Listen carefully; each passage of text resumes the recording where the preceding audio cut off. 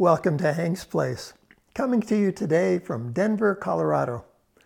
1 John 1:9 says, if we confess our sin, he is faithful and just to forgive us our sin and to cleanse us from all unrighteousness. Many Christians live in this verse, struggling to stay in the will of God, to do the will of God, and hearing voices saying they've missed it again and again and again, always coming up short. Feeble Christians, not at all like their brethren.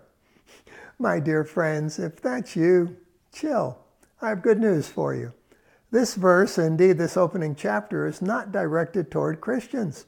When John wrote, it was the early days of Gnosticism. They were coming out of the woodwork. False prophets were seeking to lead people astray. John addresses this serious matter. He begins with his own credentials. He heard and saw the Lord's ministry. He witnessed Jesus' death, his resurrection, and his glorious ascension. He, therefore, is a credible source. Then he declares that the Son of God was manifested here on earth, and he offers us eternal life. Eternal life can be found only in the Son.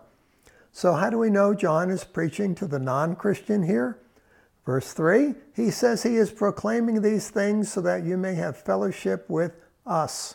He's preaching to the lost. Verse 6, if we walk in darkness, we do not practice the truth. He's preaching to the lost, for believers walk in the light as he is in the light. Get it?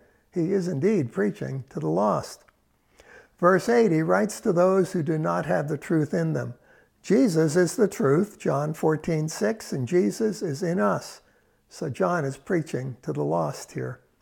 In verse 10, John says, if you say you have not sinned, you make God a liar.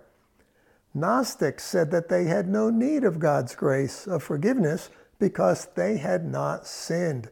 Like self-righteous people today who basically say, I'm a good person. Verse 7. If we walk in the light, that's what believers do, the blood of Jesus, his Son, cleanses us from all sin.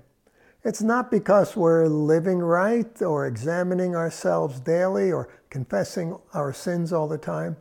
We are clean because the blood of Jesus cleanses us and goes on cleansing us. Notice all sin, not just confessed ones, not repented ones. There are no conditions. It is not up to us, you see, to maintain our salvation. His blood cleanses us from all sin, and it's not conditionally based on our willingness to confess them. Since the word confess in 1 John 1:9 means to say the same thing as, in view of these earlier verses that addressed people who said they had no sin, John's letting them know that the way to salvation is to agree with God, that they, like all people, have indeed sinned and are in need of a Savior. We are saved by confessing Jesus as Lord. That's Romans 10:9. Today, let someone know that the Savior has come, that his name is Jesus.